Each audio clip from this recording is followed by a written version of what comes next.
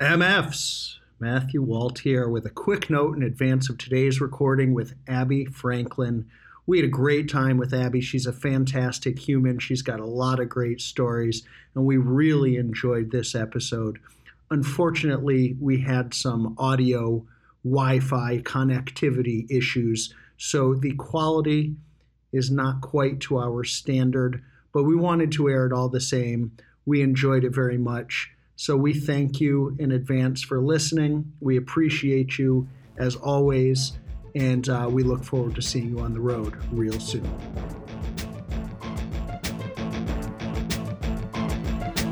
MFs, welcome back. Episode 72, Hustle Like You Broke. Matthew Walt here, and I want to kick today off with a good old-fashioned hello from my brother Hamilton, who I'm happy to have on the bus with me today.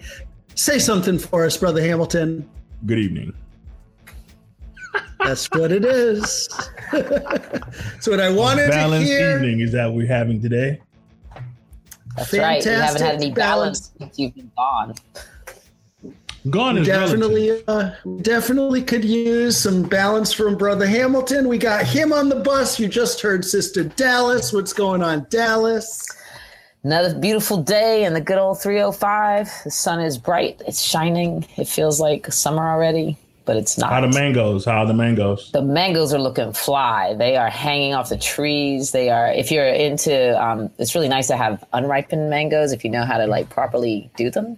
So the mangoes are hanging low, huh? Okay. The mangoes are hanging, and the loganberries are out. Not the loganberries, the, what's it called? The lychees, all kinds of, the rambutans. It's looking good. So, you're picking off your neighbor's trees, maybe in the dark. Sounds refreshing. Very refreshing. It's very nice. And when is mango season, just so we know? So it depends on how wet we've been, but this is definitely the beginning parts of it. And it's moving. It's more a little bit later May, any day now, because there's so many varieties. There's something like 3,000 varieties of mangoes, but there's predominant ones. So, but it's good. It's time now to start watching them ripen, and then they get that beautiful red, yellow tinge. It's quite delicious. Brother Hamilton's enjoying this. The subtext is vicious. Copy that. Well, we're just going to jump right in today. I'm going to leave that alone. Brother Banks is unfortunately not with us today. We usually jump in and we start talking about our festival watch. I think we can actually retire the festival watch. Correct me if I'm wrong. We're going to keep a lookout for Lala. Word is we're going to hear by the end of the month, the city of Chicago wants to wait. They want to be cautious. I respect that. But word on the street, Lala's happening. Can't confirm nor deny. No one will go on record. Word on the street, though, is that Lala's happening. Of course, we know by now. Kyle, are you ready to acknowledge that Coachella is not happening this fall? Coachella's coming back because California is dropping the mandate of masks on June 15th. It's happening. I'm pretty sure we actually know that Coachella is not happening, but I understand. They're going to bring it back. They're going to do Coachella like a pop-up show. See, what people don't understand. The Ohana Festival is happening in late September in that part of the world. It's going to definitely show up like a pop-up. They're going to sell even more tickets because it's going to be like, it's a marketing ploy. It's canceled, uncanceled. Guaranteed. See, what's happening here, people, our listeners know that Kyle, Chris, and I have a bet that Kyle owes us dinner and bottles of 1942 if Coachella doesn't happen. He knows it's not going to happen. He actually went so far as to skip out on connecting with me when I was in LA last week because he didn't want to have to deal with the possibility of paying for my meal. Get that shit. First of all, I don't run from many bets. I don't run from many bets. I saw Brother Simon. And Brother Banks isn't here. I am today. He's been making a lot of change recently. And so when you missed me last week, I was in change mode, making monies, getting ready for some upcoming dates with 100% occupancy. So at the end of the day, when this pop-up show happens in mid-October, you're going to be paying me, both you and Banks, and then together Dallas and I will enjoy a nice. You understand, like a small pop-up show in Coachella are not necessarily the same. Again, there's no twisting the right rule. Now, it's all about either Coachella the shock value. And they're not going to talk, but they're going to make it pop, and they're going to pay everybody, and it's going to be a sold-out event, guaranteed. Okay. Are you willing to double down on that? Yes. Okay. On record, the Lakers banner went up yesterday. Masks are coming off. Everything is changing. It's a light switch just turned on, and the world is back open overnight. So again, they're gonna make all of this money. They're not gonna leave any money on the table. Okay. So again, for the record, you are doubling down. I will notify Brother Banks. That's 2 bottles of the 42 each. That's 2 meals apiece. If we would go to the Palms, which of course we are. We would go to the Palms. The Palms, fancy. That's a nice restaurant. Okay. If I lose, and if we win, Dallas and I are going to wear you and Banks out.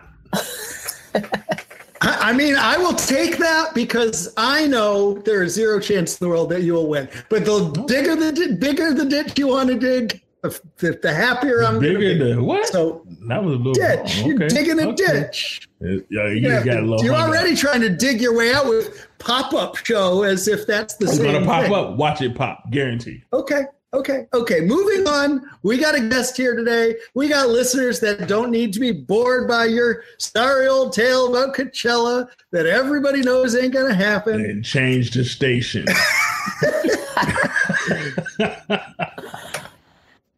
Anyway, the reason I say I think it's safe to move on from the festival watch is, let's be honest, tours are announcing left, right.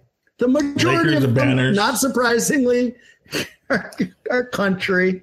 But Fish just announced they were going on tour. They're going to be playing the Forum. I believe it's in October. That is, for anyone that's not clear, an indoor venue. Ricky Martin and Enrique Iglesias doing a full-blown arena tour all fall. Just saw that announcement. So, I'm willing to acknowledge that the world is opening up. In my home state, you'll remember our friends Larry and Beth from the Boston Red Sox.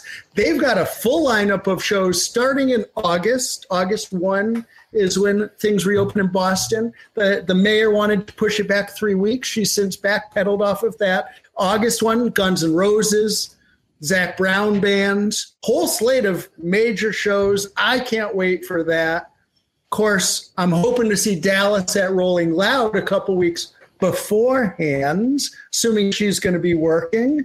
But again, the world seems to be opening up. Vax Live just happened a couple weeks ago. 30,000 healthcare workers packed into SoFi Stadium. Granted, every one of them has been fully vaccinated. Nevertheless, to be standing in a crowd of 30,000 sounds fucking awesome to me. I was talking to my insurance. 70,000 at the Canelo fight. Oh, really? Well, I was talking to my insurance agent the other day, and he's telling me, he's like, dude, COVID's over. He's like, it's done. Over. Is anybody else experiencing a little like COVID PTSD already? Like you see people without a mask and you're like, Trumper, put a mask on. 70,000 at the Canelo fight. Not one had a mask on at Dallas Stadium. That's what I'm talking about. That's what I'm talking about. Coachella. Yeah, we'll see. Meanwhile, on the other side of the spectrum, of course, is the Tokyo Olympics, which is still on. There's still no word on participation. There's a growing number of athletes saying they might not show up. Serena Williams, Rafa Nadal, Steph Curry said they might not play, depending on the way things go. There are entire municipalities across Japan that were supposed to be hosting athletes for pre-Olympic trials that are now saying, don't come. We don't want you here. Only 2.8% of the Japanese population has been vaccinated this time. 2.8%. So their cases have been down going back to the beginning, but 2.8% is a really fucking bad number for anybody that isn't a math major out there. 2.8%. So this is, of course, the fear that a lot of us have. I mean, this is the parallel, right, with the Olympics and the concert industry, is this fear that even things that are announced could go away. And remember, we had that conversation with the insurance specialist, Brent Doherty, a few weeks back. And anybody out there who hasn't listened, check it out. There's a lot of valuable information. And one thing he did say, we talked about the fact that if the Tokyo Olympics goes away and insurance suits are filed because the Olympics does have, pandemic insurance or something like that. Something like, what was it? 6 of the 9 subsidiaries or underwriters affiliated with Lloyd's of London go bankrupt. And what does that mean for concert industry insurance? It's already more expensive to get insurance in the music industry moving forward. I have a client who was due for renewal, had stripped away a lot of their coverage going into the pandemic in order to save money. Well, now they're finding that was a bad decision because it's going to cost them in the long run because nobody wants to insure them going forward. The one company they got a premium offer from, it was substantially more than they were paying before. So what happens if there's less carriers out there? What happens if there's less underwriters to actually write these policies for people? Those policies go up. So we'll see long-term what the effect is on us. Nevertheless, the Event Safety Alliance released a reopening checklist this past week in coordination with NEVA. They called it Safe and Sound. And what I'm starting to see is COVID protocols and COVID writers being prepared by artists that are planning to go on tour. So I actually invited our friend Stu Burke, who has 2 clients with COVID writers, to join us today. He couldn't join us today, so he's going to be with us next week. So tune in next week, and we'll hear from Stu to tell us about COVID protocols in what is not really a post-COVID world, but as businesses reopen, as tours come about, considerations that need to be made, we'll see what that means. Any comment? Sister Dallas, Brother Hamilton, before we bring out today's guest. I am curious about something, is that I'm not hearing how we as touring personnel are going to be protected. Insurance, no insurance, anything like that. I mean, I think having no federal mandates per se as we cover, as we travel through different municipalities, like how do we protect ourselves and how can we know that the local venue is caring about their local staff and they're putting all the right implements in place and making sure stuff is sanitized and everybody's hands are washed. And, granted, we're lucky enough to be in this country. We're lucky enough to have the opportunity to be vaccinated, and we are making our way through whatever. We have 1/3 of the population vaccinated, but that's still not just the final solution. I mean, it's still active. If these mutations happen, we got issues there. And I want to be all positive and all glowing because, yes, I want to make some money and I want to see my brothers and sisters who work in this business make some money. But, it's still a question. I'm not hearing anything about, this is what Live Nation's saying or AEG is saying. I mean, who's going to be that authority? But doesn't that go back to what you just said? I mean, protect yourself. So sure. The vaccine is protecting yourself, doing what you need to do to protect yourself. So as long as Now, wait a second. Let me jump in there because I got to say this, okay? I just read a headline this morning. We're recording on the 13th. I really don't want to open this can of worms and have it turn into a thing. But 7 players on the New York Yankees who have been vaccinated tested positive for COVID this week. None of them have been hospitalized. All 6 of the 7 are asymptomatic. But that does mean one of them is showing symptoms, and 7 of them have tested positive in spite of being vaccinated, which means, again, we're not out of the woods. We do need to protect ourselves. We're protecting ourselves means even if there's no mask mandate, do we need to be wearing masks? 85% of the team was vaccinated, and yet 7 of the players still tested positive this week. I think that's significant. For any of that. Even if you got the vaccine and the shit kill you, okay, it's tough luck. That's what they say. You take it at your own risk. So, I mean, they don't even talk about the flu shot anymore. The 2021 flu is a COVID. You don't even talk about flu anymore. Flu shots are a wrap. That's out of here. It's vaccine. So Kyle's just baiting us, everybody. No, Kyle's baiting us like he does. If you do a damn video, you take the vaccine, it kills you. Well, you knew the risk, and you don't take the vaccine, it's this or that. Like, come on, what are you gonna do? I was referring to people that get COVID when they've been vaccinated, not that the vaccine itself is killing people. That's one of those things that skeptics like to say. There's no cure for nothing. It's just what it is. There's no cure for the common cold. There is no 100% certainties. They've said that the vaccine is maybe 96% safe. That does mean 4% of the population can still come up positive. The good news is none of them, and to my knowledge, are dying. That's the good news. We're going to keep going. The COVID is we're going to move on. We're not going to talk about this anymore. I just want to say, Dallas, you actually did say the operative thing. It's the lack of federal response and the lack of consistency, which is the issue. And it's the reason that Live Nation does not have an official response. It's the reason that AG does not have an official response. Being clean. That's blah, blah, blah. Still talking. Okay, why are they talking about what you should do now? Wash it. You should have been washing your fucking hands. You should have been wiping shit down after these random people touch things. This is not nothing. Okay.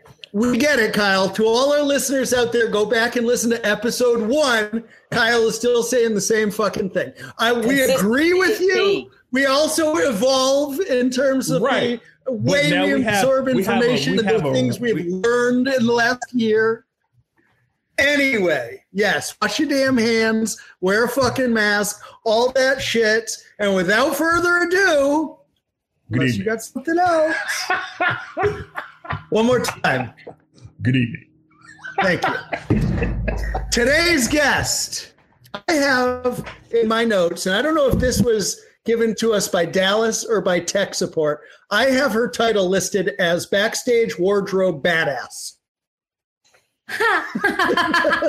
That might have been me. Had to have been Christine. That's awesome. So Abby Franklin comes to us by way of a little town in Louisiana, home to Jerry Lee Lewis, among others, now resides in Nashville. She's worked with a crazy list of artists. We're talking as up close and personal as can be. We have not covered wardrobe on this show yet, I don't believe. We have not even covered Backstage, beyond the fact that, of course, Dallas has some experience as a backstage specialist and knows a thing or two. But today's guest has been up close and personal with the likes of Prince, Michael Jackson, John Bon Jovi, not John Bon Jovi. Yes, John Bon Jovi. I see that. Eddie Van Halen, Motley Crue, Smashing Pumpkins, Madonna, Drake, Phil Collins, Jonas Brothers. This list goes on and on and on. I'm only on page 3. There's fucking like 17 pages of artists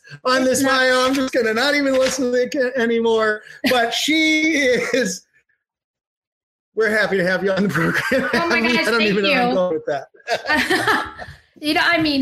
I don't know where you're going either, but I'm very flattered and a little embarrassed. But I've been in the business a long time to accumulate that long of a list as well. 20-something years. I don't want to give away my age or anything. But yeah, and I'm happy to be here. Abby started in the business when she was 4 years old. She is in her mid-20s now. She looks fantastic. Oh, and So talk to us. You told us before you came on the program that you're from a small town in Louisiana, home of Jerry Lee Lewis, among others. That in and of itself has some significance, I suppose. But it does beg the question, how does one make that trip from small town Louisiana to sewing the crotch of somebody like Prince? I mean, talk to us. Gosh.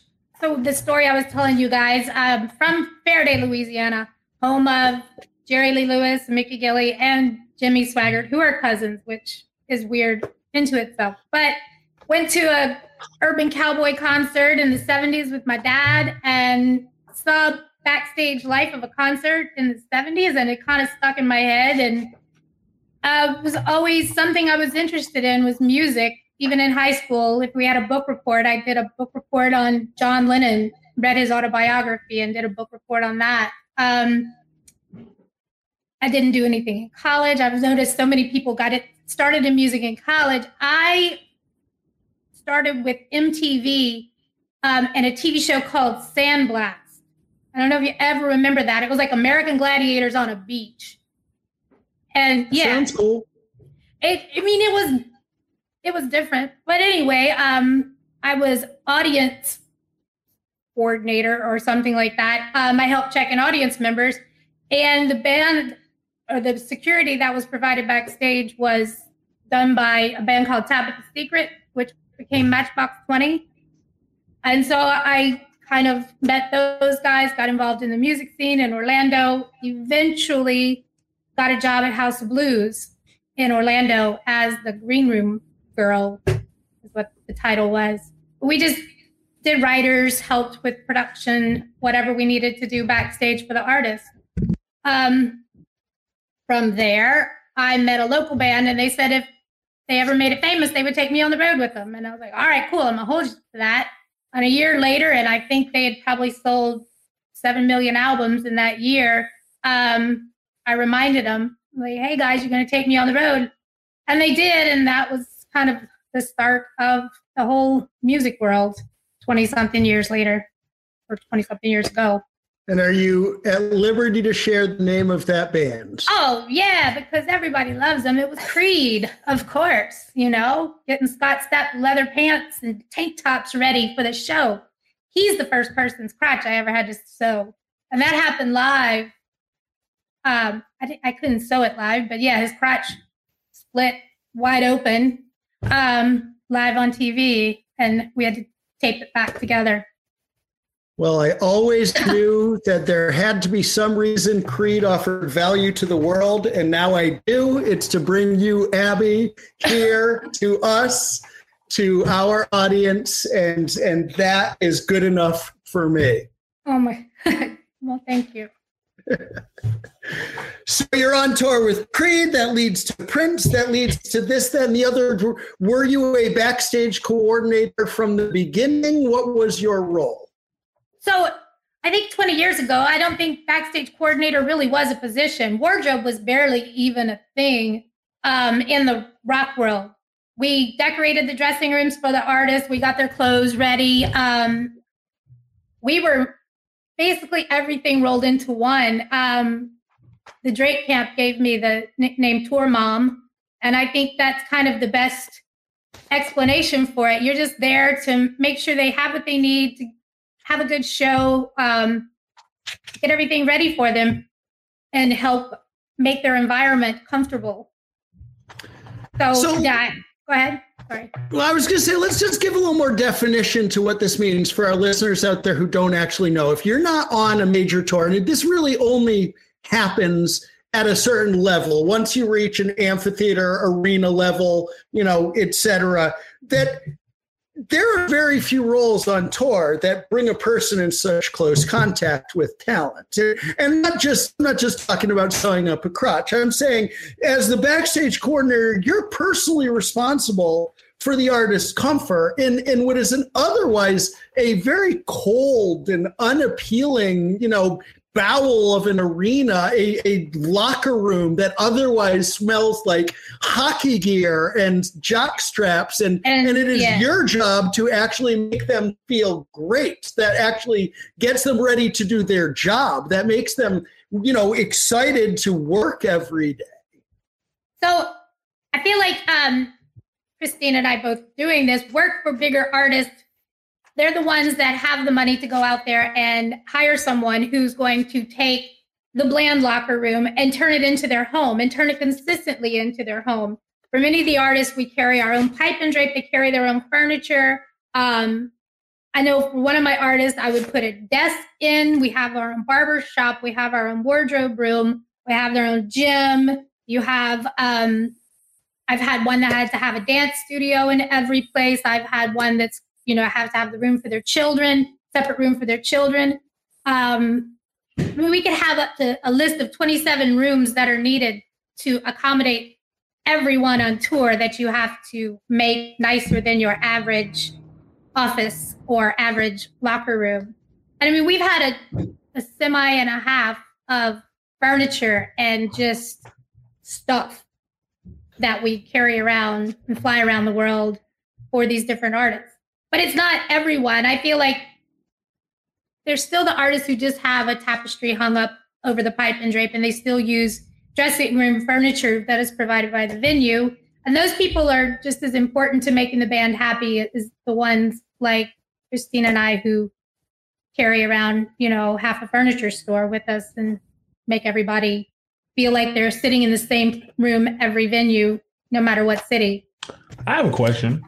Go for it. How come we never have core crew rooms? We only have rooms. Had to go there already. Oh no, the core crew. The it's people who actually, we never have our core crew room is like we go to the production office. Get out of my office. So okay. Who do you consider core crew?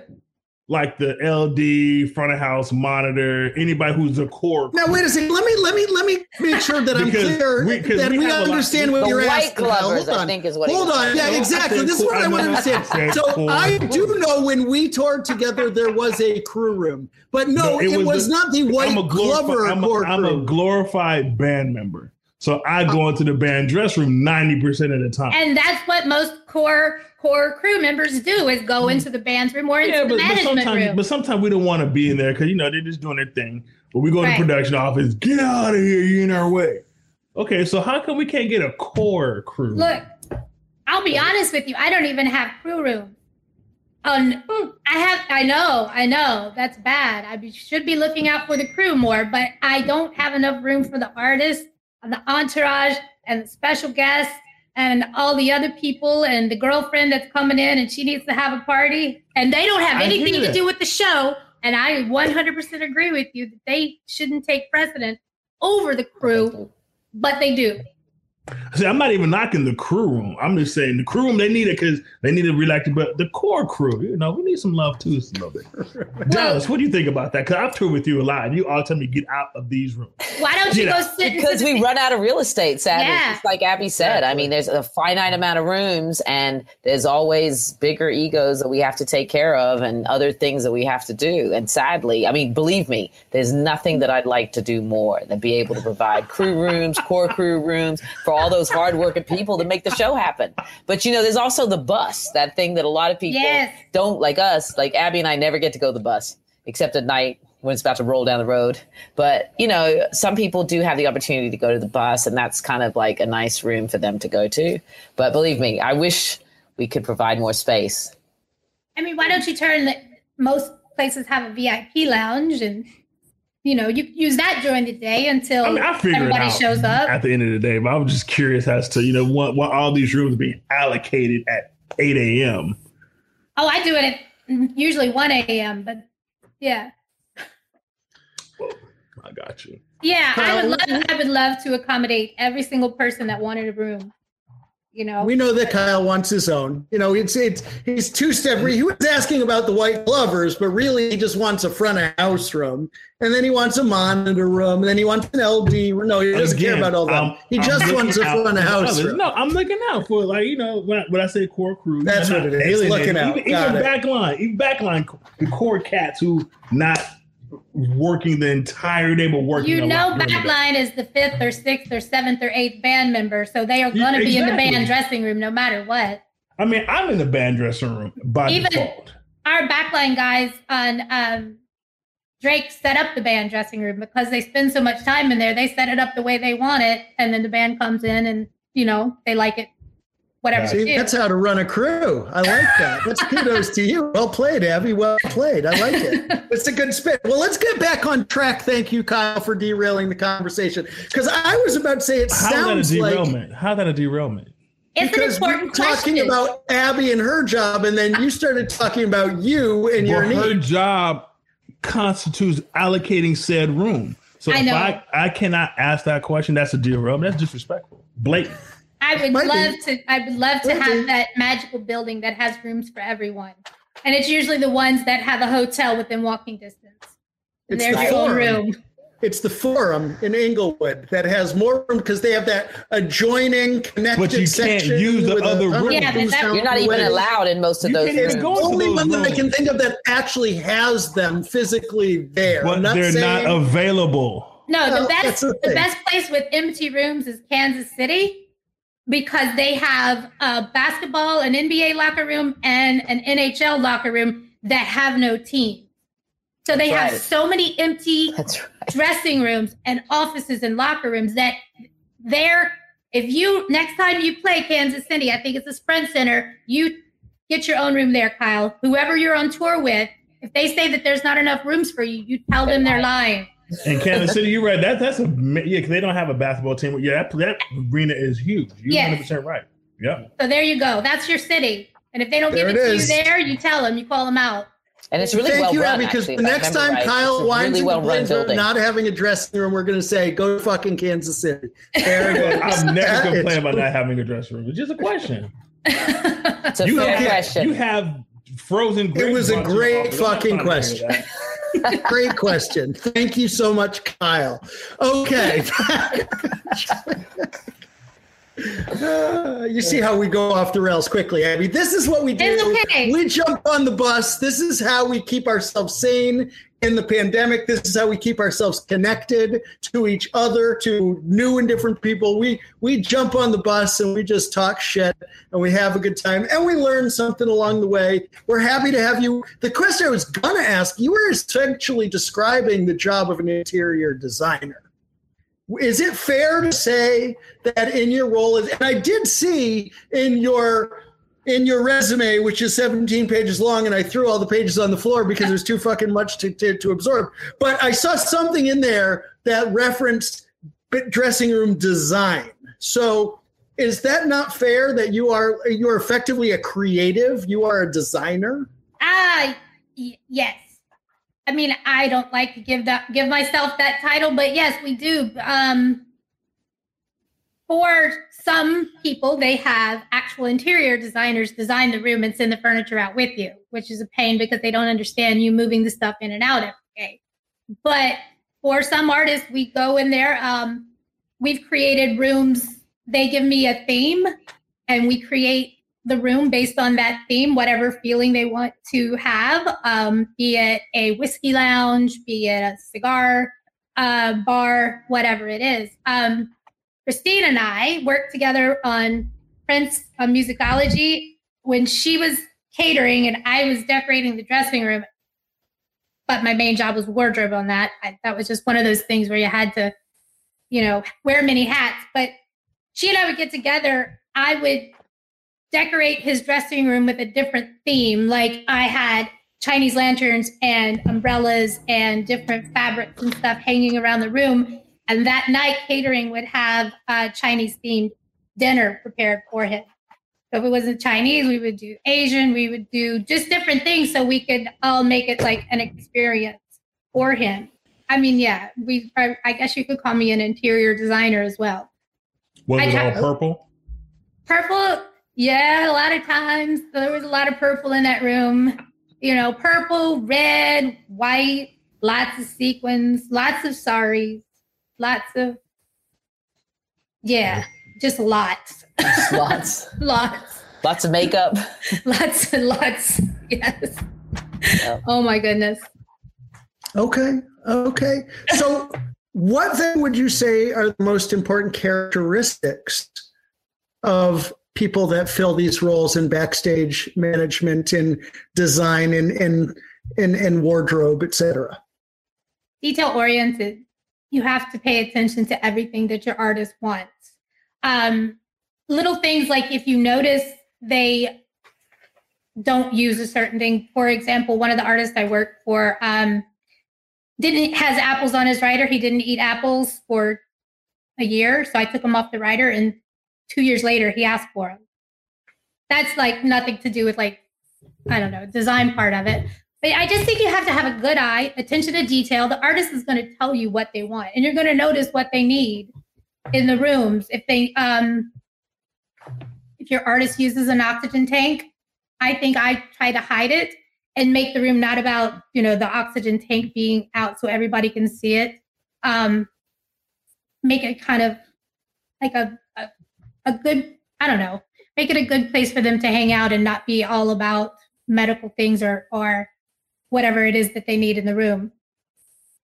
So where you say this artist had apples on the rider but didn't eat them, were they there because he wanted to make sure that you were actually reading the rider? No, they were there because he thought he liked them, but he didn't eat them for 2 years.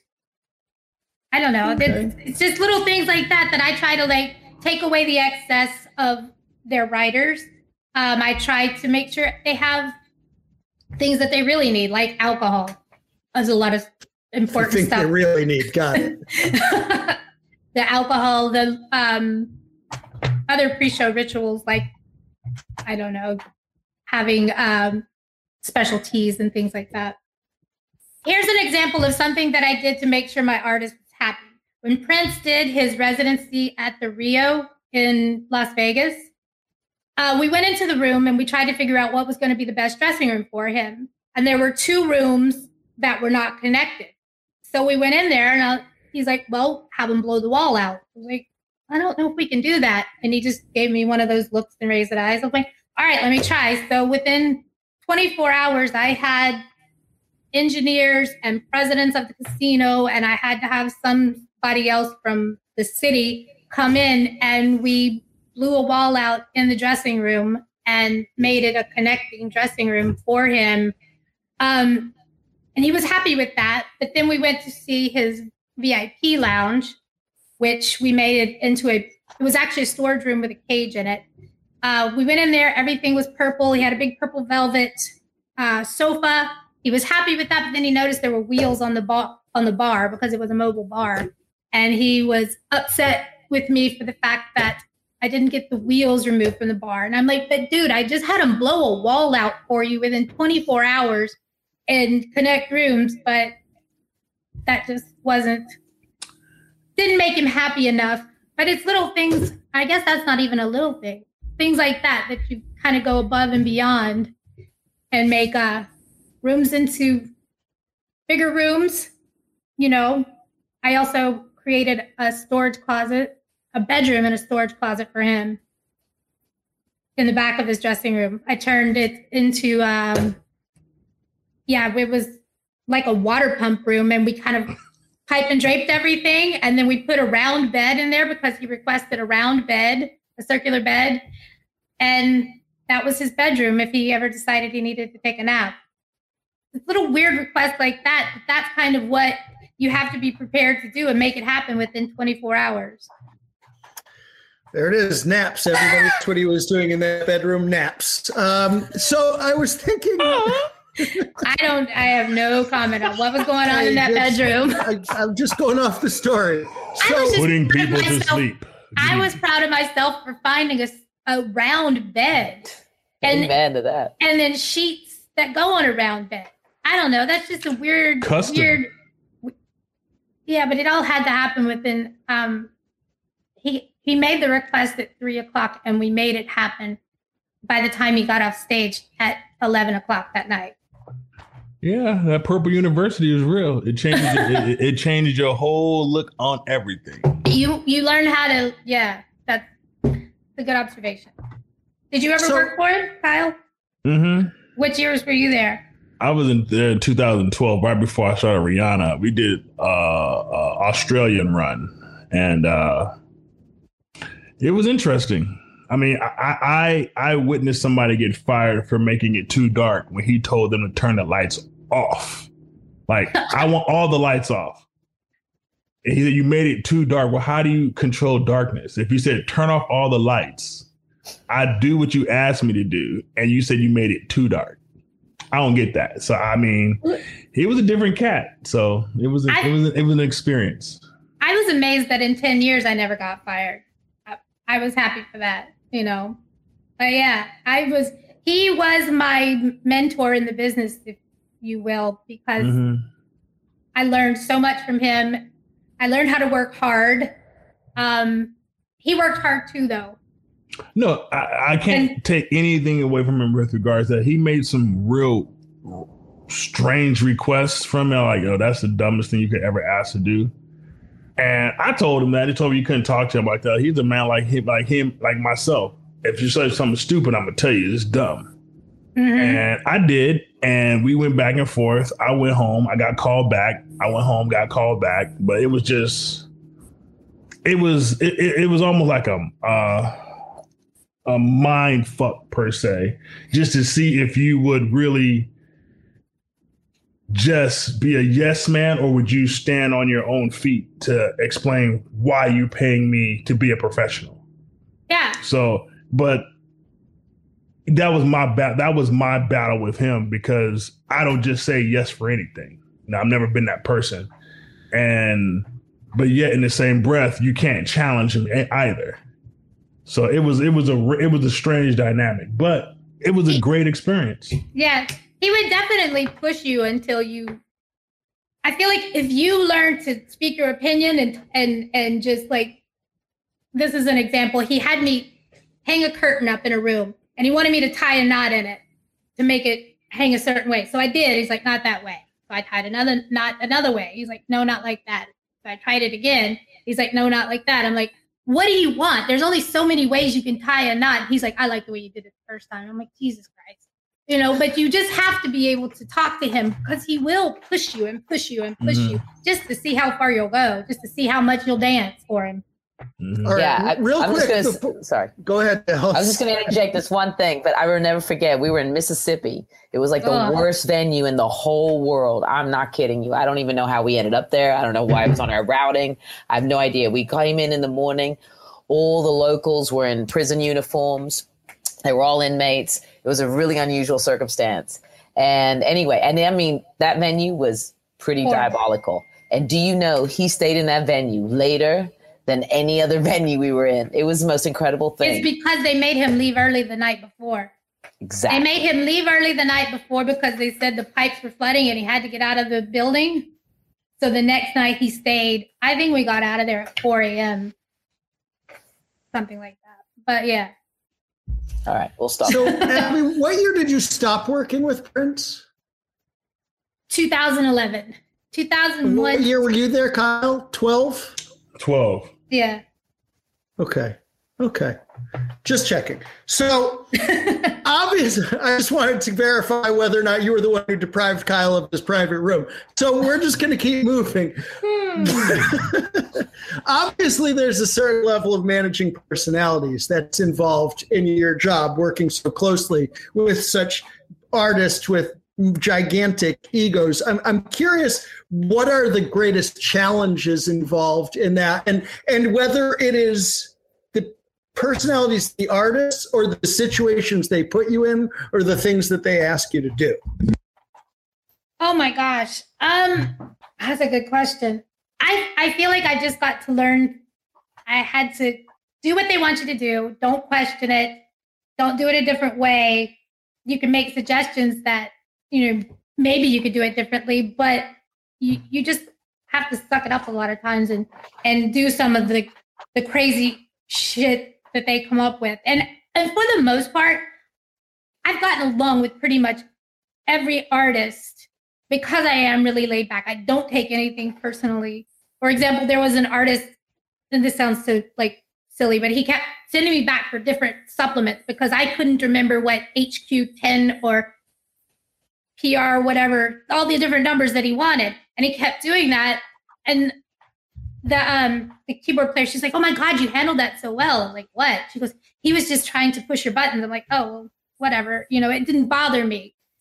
But there are other artists who were just downright abusive. And when you get into that situation, you have to know it's time for me to go. It's time for me. I'm not going to take that, and you can tell management, hey, this guy's being an asshole. Hey, this guy's asking me to do things that are inappropriate. If they don't do anything to fix that situation for you, then you just need to leave. And I've done that. I've not quit many tours. I've always used the excuse I had another tour or something else that, that I have to go tend to, but I've never quite said your artist is a dick. But yeah, that has had to happen because we deal so closely with them, and it's not just for 5 minutes when they're on stage. it's the whole time that they're backstage, and it's several hours of, dealing with the artist and their crazy personalities. And their friends. Yeah. So would you say it's fair then to say that it is actually dealing with the personalities and some very specific personalities that would be a greater challenge than anything that's been asked of you? Yeah, for sure. It's definitely, I don't want to name names, but I just have one artist that I work for. I was hired because I didn't do drugs. And the person previous to him would smuggle his drugs to other countries and do whatever it took. She would do the drugs with him. And he hated me because I never had what he needed as far as drugs go and stuff like that. I wouldn't smuggle them to other countries for him. I wouldn't do anything. And he was just so abusive that I quit. But he's an abusive person by nature, I think. But yeah, it's the personalities of things like that. Now, every other artist, I would say, has been I love them. I have nothing bad to say about anyone but that one particular person. Yeah, I've dealt with aging artists who tell you one thing and then the next day they forget that they told you that, and they yell at you for doing exactly what it was they told you not to do. So it's personality dealing, it is a big challenge. But for the most part, they're great. So have you ever had to tell an artist no and manage expectations and say, we're not going to be able to do that? Yeah, of course. But this is funny. And it's silly things, but Tommy Lee had a Jägermeister machine in his dressing room, and he couldn't put it in there one day because it broke. And the way I dealt with him was I gave him like a toy, something to play with. And while he's like distracted with that, I was like, oh, by the way, Tommy, you're not going to get your Jägermeister machine today. And he was all playing with his toy. He's like, okay, that's cool. And then he looked at me, he's like, oh, you're good. Distract me. And now I'm not mad. It's okay. It's silliness like that. It's being sensitive to the delivery, I think. It's not, because many artists, not a lot of people are very honest to them. And I think when doing what Abby and I do, there has to be trust and faith and honesty. And they know that if we say something can't be done, there's a reason for it, because we will go to the end of the earth to try to do it. So in fairness, sometimes we kind of almost privileged in that sense that when we say, sorry, mate, can't be done. But you find that the right little time of day, or so it doesn't affect the bigger picture, because the most important thing is to deliver so that they can deliver to the audience in their best way. Okay. So then what was the most interesting thing ever been asked of you? I had artists who showed up to a venue early, and the show kept getting pushed back for technical issues. So I guess they just decided to give me a list of things to see if I could come up with it within an hour. So they asked me this was in Germany in the Reeperbahn, and they wanted a U.S. football helmet filled with cottage cheese. And I had to go out and find that. I mean, I know that's like, I don't know. Not really where I was looking for, but okay. I didn't even find cottage cheese, let alone the helmet. in Germany, I substituted with because we're in the Reeperbahn, I think I got a Gimp mask and put some cheese in that and kind of substituted. Mm-hmm. But I already told you things like asking somebody to ask me to put a bedroom inside a venue, ask me to, knock a wall down. What are some of the other interesting things? One of the guys had a snake on his rider, so I had a snake brought in for him to play with pre-show. That's insane. That sounds more interesting than what was it? Cottage cheese? Cottage cheese and a football helmet. We could go, I don't know.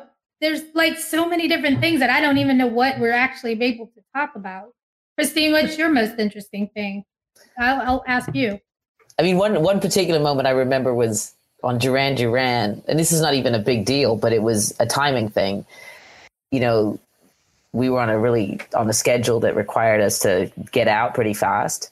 And between having to produce a hot meal for one of the band members after the show, when all the gear was gone, and these were long ago days where there wasn't microwaves easily accessible or things like that, weren't around. And then I remember espresso machines had just kind of come out and one of the artists wanted this espresso machine, but it was buried. It was gone away.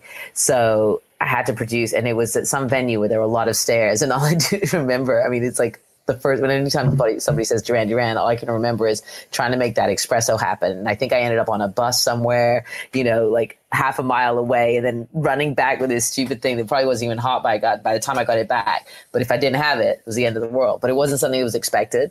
And, the things that I think a lot of people don't recognize is you don't have a Starbucks or whatever at every corner, depending on the years that you're talking about. There aren't easy solutions, that whether it's lemonade or fizzy water, there are times that things aren't there, and you got to create a substitute and deliver in a fashion that says that you tried and you really meant to be there, and it's what it's going to happen. So everything we were talking about was maybe more on the dressing room front. On the wardrobe front, one of the things Prince would do, he would give us outfits or something that he would want the band to wear, and he would only tell us this maybe sometimes an hour before the show. So we're in Alabama, and he told me that he wanted the band to wear ascots. And if you don't know what an ascot is, it's kind of like what Morris Day would wear. Yes, exactly. I think it was because Morris Day was at the show previous. So we had to make 13 ascots within 2 hours out of whatever materials, whatever we could pull together to make it happen. And then the band protested. I said, go talk to Prince. He wants you guys to all wear this. So when they showed up with all of their ascots on, Prince walked out and he saw that everybody had one on, and he took his off. And they all looked at me like, oh man. I'm like, nope, he didn't say you could take yours off. That's right. He said that you have to wear them. It's just little things like that you just have to think on your feet and come up with something fast, make it work, and hopefully it doesn't fall apart when he's on stage. Exactly. Okay, so let's shift gears. So looking ahead, I'm going to challenge you a little bit. Are there any foreseeable changes to the way wardrobe and backstage coordination get handled moving forward in a post-COVID world? And I'm not just saying in terms of washing hands and putting up, sanitizer. I'm saying, like, is there any element of, let's carry less for environmental reasons? Is there any consideration to just the approach or a change in the way business is done moving forward? If you go into the let's carry less for environmental reasons, people were trying to do that pre-COVID. And I don't think a lot of people paid much attention to that. I mean, even the ones that were trying to make a smaller footprint were still carrying. That's how COVID happened, trying to carry less. You carry more. Uncut. Yeah. I feel like the one change that can happen is you're going to see less VIP rooms, less lounges, less backstage partying. Oh. But I seriously. So yes, there you go. You get a crew room. You take away crew room. Take away the entourage lounge, and you get your core crew room. But honestly, I don't think that's going to happen. I mean, Christine will be able to tell us after Rolling Loud how much backstage is, if there's still all the partying going on. It's going to be wide open. It is, because I've already seen pictures of some artists I've worked for at a birthday party, and there was like 60 of them in the picture without wearing a mask. So I know that they're not going to stop having the massive amounts of people backstage like before. Hopefully, I think it would be harder to get a backstage pass for just random people.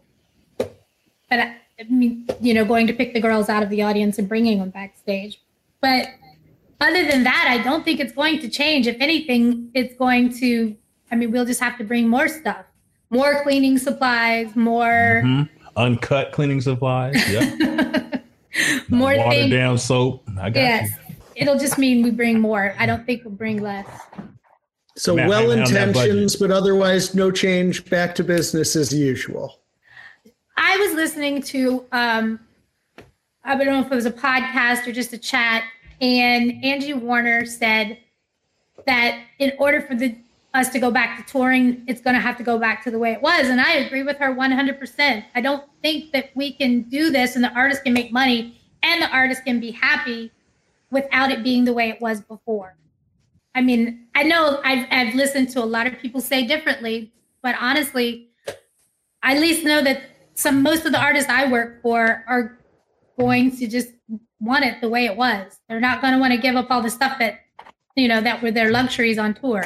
I'm thinking of one artist in particular, but anyway, yeah. Okay. Dallas, anything else for you today? No, I mean, I think it's really interesting. I think part of the dynamic of being backstage or wardrobe is that so much is confidential and so much is kept, under lock and key, for lack of a better word, that, it's hard to share, because even in our touring families, a lot of people who work on the floor don't recognize what happens in the backstage hallways and why there is so much security or confidentiality. Again, just, especially now that phones are so easily, accessible to record and take photographs of things or video. I mean, I've worked for artists where even if the local crew has made the mistake of taking a photograph of a room that's being broken down during a loadout, and they've gotten into a lot of trouble for that. And I think it ends up that, we are a very kind of close part of the society, but it's also where real money is spent. So it's a complicated dynamic between, production managers, tour directors, because there are real costs associated with it, and if there's alcohol sponsorship, there's a lot of security for not just the clothes and the obvious personal effects, but if you've got a lot of liquor back there, you have to worry about keeping that secure, and it doesn't pass off to the crew because it's not there for everybody. It really is only there for a specific reason or for a specific use. And if you have to handle VIP lounges and deal with all those nuances, it's a big job. And I don't think a lot of people, because those particular people that manage it are working all day. They don't have time to talk with their fellow roadies about what they're doing. So they're kind of not seen, and maybe they're heard, or it's an interesting dynamic between those of us who are back of house and the folks who are seen front of house, because sometimes the two never meet. But yet, as Abby was saying, you often fall into this role as the mom. Somebody needs a Band-Aid, they come to you before they go to somewhere else. Somebody needs toothpaste, they come to you before they go somewhere else. Or, oh my gosh, I can't find any deodorant. You're the one supplying it. And it's not because you're pulling out of a stock. It's just that you're clever enough and smart enough to make sure you're like 7-Eleven. You've got anything and everything somebody could go into the local CVS and find. You've got that, and you have supplies of it because that's your job. And, when the best friend shows up and doesn't have a shower kit, you need to make sure you have all those accoutrements that they might expect or want, or if management, and it really depends on the dynamic of the artist that you're working for and how close management can come out. Some tours, some high-level artists, management's always around, and they're yet another artist in effect for what we do. It's another person you have to take care of with a lot of I's to dot and T's to cross. And I think in a whole, a lot of touring people don't recognize that if they're not, if they don't, work for shows, that there is that demand. Some musicians don't need a lot of things and aren't managed as the same way, but it's part of the fun, right, Abby? Yeah, I mean, it's hard work. It's a lot. Like when I was when I was dressing the dancers on Katy Perry, I had 275 pieces of wardrobe for 6 dancers. So I didn't have time to go out and make friends. Half the time I barely had time to eat. And I don't think that people know what we do. So I don't think that there's a lot of questions you can ask about a job that you don't know exactly what it is. Does that make sense? Totally. I feel like there's more stuff that I wish we could talk about, but we just can't due to NDAs. But I don't know. No, I think it's important. And I think it's an important part of the whole package, just as much as it's critically important. The sound is great and the show is amazing and the lights are working and the video is fantastic. It's also, the artist knows your name. They may know who the vendor is. They might know a couple people on the floor, but if they're unhappy about something, you will directly know it. If you're back of house and if you work, in wardrobe, or if you work as the backstage person because, you're in the proximity of hearing about it. So you have to learn how to navigate that, which can be challenging sometimes. One of the questions, going back to one of the questions you asked me too, some of the crazier things that people have asked when we were rehearsing for Super Bowl for Prince, we had to have everything ready for that rehearsal day on Thursday, everything that they were going to wear. And when he walked out, he saw that the banners were turquoise and orange. So we had to create new outfit for him that was going to match the banners from Thursday to Sunday and have it ready to go. So it's just like thinking and doing things quickly and making sure the artist is got everything they need. That was the Super Bowl in the rain, right? Super Bowl in the rain, yes. That was awesome. Yeah, it was great. It was one of the highlights of my career for sure. Have that and dressing left sharp. That was my other Super Bowl thing. That's right. Dressing left sharp. You came and bailed me out that little nightmare I had going on. Oh yeah, because you were with I had Kanye the night before. Yeah, so on my day off from doing the Super Bowl, I went and found Christine and helped her make everything, all of her dressing rooms ready for Kanye. In the mud. In the mud. It was horrible. Horrible everything. And yet you missed it. Of course. Oh, yes, of course. It's the best ever. Give me a nasty field with stomping through the mud any day of the week. Yes, and shoving a guy up the butt of a shark costume in 30 seconds, the highlights of your life. That's right. Exactly. There it is. Kyle, anything else from you today, my friend? And I think it's been a balanced conversation, talking about a little Purple University and amongst other things, the Core Crew Lounge and such. So I think I'm going to leave it there. And as always, shoot straight. Well, Abby, we always do a series of quick hits before we wrap with our guests. 4 questions we ask of everyone on the show. First up, your first tour. What was it? Creed. Yeah. We Creed established was the that first one. Yeah. No place to go but up. Prince was my second one, and it came directly from Creed. The opening act tour manager met Takumi, and he asked him if he knew of a good production assistant. He said, "Nope, I know a good wardrobe girl, though." And he told Takumi, and Takumi called me, and that was my second job. And I figured, I was new to touring, but everybody had been fired by Prince, so why not give it a try? I like that. Well, you've shared a couple highlights with us, but our next question is a career highlight. Tell us something. There's so many of them. My 10 years with Prince was just like, people talk about bucket list. It was above a bucket list because I couldn't have imagined all the things that I did with him. I was at the Rock and Roll Hall of Fame, and that was just a breathtaking experience. Super Bowl with him, and just some of the other experiences of all the different huge artists that would come and perform with him just at a moment's notice. It was, just Prince in general. He is my career highlight. And I will miss him every day that he's been gone because he was just a huge part of my life. I wish I had something better. No, that's good. So. Okay. Second career. Can I second career highlight? Please, yes, go for it. First time I saw Michael Jackson and the first time I met Michael Jackson. First time I saw him, I had to get it out of my system. He was in rehearsing with the dancers, and I peeked around the corner, and I looked at him, and I went back around the corner and acted like a little girl and got it out of my system. I was like, oh my God, it's Michael Jackson. And then I went back around and looked at him, got it out of my system. And then I could look at him and talk to him and be like, yes, Mr. Jackson, what can I do for you? But the first time I was actually introduced to him, he had 2 dressing rooms in the rehearsal space, one on the ground floor, one on the second floor. And there were ants that had made their way from a plant on the other side of the room, all the way across the room, up his catering table and covered a honey bear. So in the room, they said, Mr. Jackson's on his way. I'm in the room killing the ants with my shoe. And then I hear his security guard right behind me. And he's like, Abby, Mr. Jackson's here. I was like, I was like, there's ants all over the room. He can't come in the room. There's ants all over the room. So I hear, he walks around the corner. He's like, Mr. Jackson, Abby says there are ants. You can't come in the room. And Michael's like, ants? I want to see the ants. And I'm in there just like whacking, killing him with my shoe. I was like, oh, shit.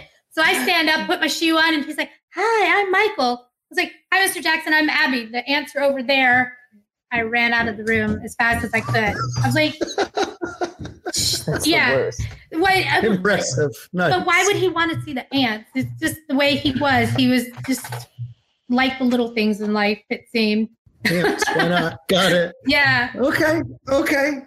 Next question. If there is any one thing about the business you'd like to see us doing better moving forward, what is it? Treating the crew better. And as and as the person who takes away the crew room, I know that sounds like contradictory, but not working the crew like so many days in a row and so many long hours, and not cutting hotel rooms. Like if you know that you worked a long night and you're going to get to the next city at 8 a.m., buy the hotel room the night before so people can go to bed and not sit on a bus until 3 p.m. Just treat them a little bit better than we have been. Number one answer we've heard from the overwhelming majority of our guests. I like that. And I know giving a crew room to everybody would probably be a big start, but it ain't going to happen. I'll be honest. I'm sorry. There it is. Kyle asked. Here's the answer. Unless you're in Kansas City. Unless you're in Kansas City, then you can have your room, Kyle. That's right. I feel like this is the start of something amazing. One night in Kansas City. There it is. Okay. Last but not least, any shout outs? Oh my gosh. Andrew Weiss gave me my start in the business. He was my first tour manager. He was a hard ass. And you know what? He complained to me years later. Not complained. I'm sorry. He kind of half-ass apologized to me. He's like, I'm surprised you still talk to me. I was kind of mean back then. I was like, you were. But you know what? You taught me how to pay attention and do my job right and don't fuck up. Because if I did, I would hear it the next day. And then there's so many people that I have to thank. Tony Villanueva. But Tony Villanueva is the hardest working man in wardrobe. And I don't think many people know him. Do you guys know who he is? I know the name, but I don't know. He's Madonna's dresser. And he's another one that taught me a lot about taking care of the artist and doing wardrobe. Lisa Nishimura is his dresser as well. And I mean, I guess I should include my husband. He's always been there for me. Okay. Well, Abby, you've been a fantastic guest. I'm sorry. Want to keep going? No. I didn't have anything else. That's it. Well, we've enjoyed having you on the bus with us today. Thank you for taking a ride. Sister Dallas, anything else from you? Just hang in there, fellow brothers and sisters, because the light is there. It's not fully bright, but it's there, and we will have shows back, like Kyle says. Brother Hamilton. Kyle, I think you're going to have Coachella. Pop-up Cella is in the horizon. We will help Coachella will pop. And Nashville is fully open tomorrow. Speaking of pop, I think I might go to the range and put a few down range and make us pop too. Or I should go to the driving range and use my driver. What do you think? Driving range. I think driving range for sure. But you rich? My shout out. No, I'm not rich. I just you can make a change. Frugalities. And of course, when I'm able to make a little change, and miss out on nice lunches with Brother Walt here, I can use monies to use for other things. Well, not for much longer, because my shout out today is to you, Brother Hamilton. Today's episode was one for the books, and I'm proud to say we have it on tape. We have it on record. You owe 2 meals and 2 bottles of the 42 to Brother Banks and I. And you gave us some real great fodder with your White Glover room in Kansas City. That one is not going away anytime soon. So I want to thank Abby. I want to thank Sister Dallas. I want to thank Brother Hamilton. I want to thank Tech Support. and all our listeners out there. Another one in the can. We thank you all, and we wish you good night. Hey, this is Tech Support. Want to make sure you never miss the newest from Hustle Like You Broke? Follow us on Twitter, Facebook, and Instagram at HLUB Podcast, and sign up for our mailing list by going to hustlelikeyouBroke.com/join. You'll get updates about new episodes, bonus content, exclusive offers, and information on how to become a part of the music industry. Thanks for listening.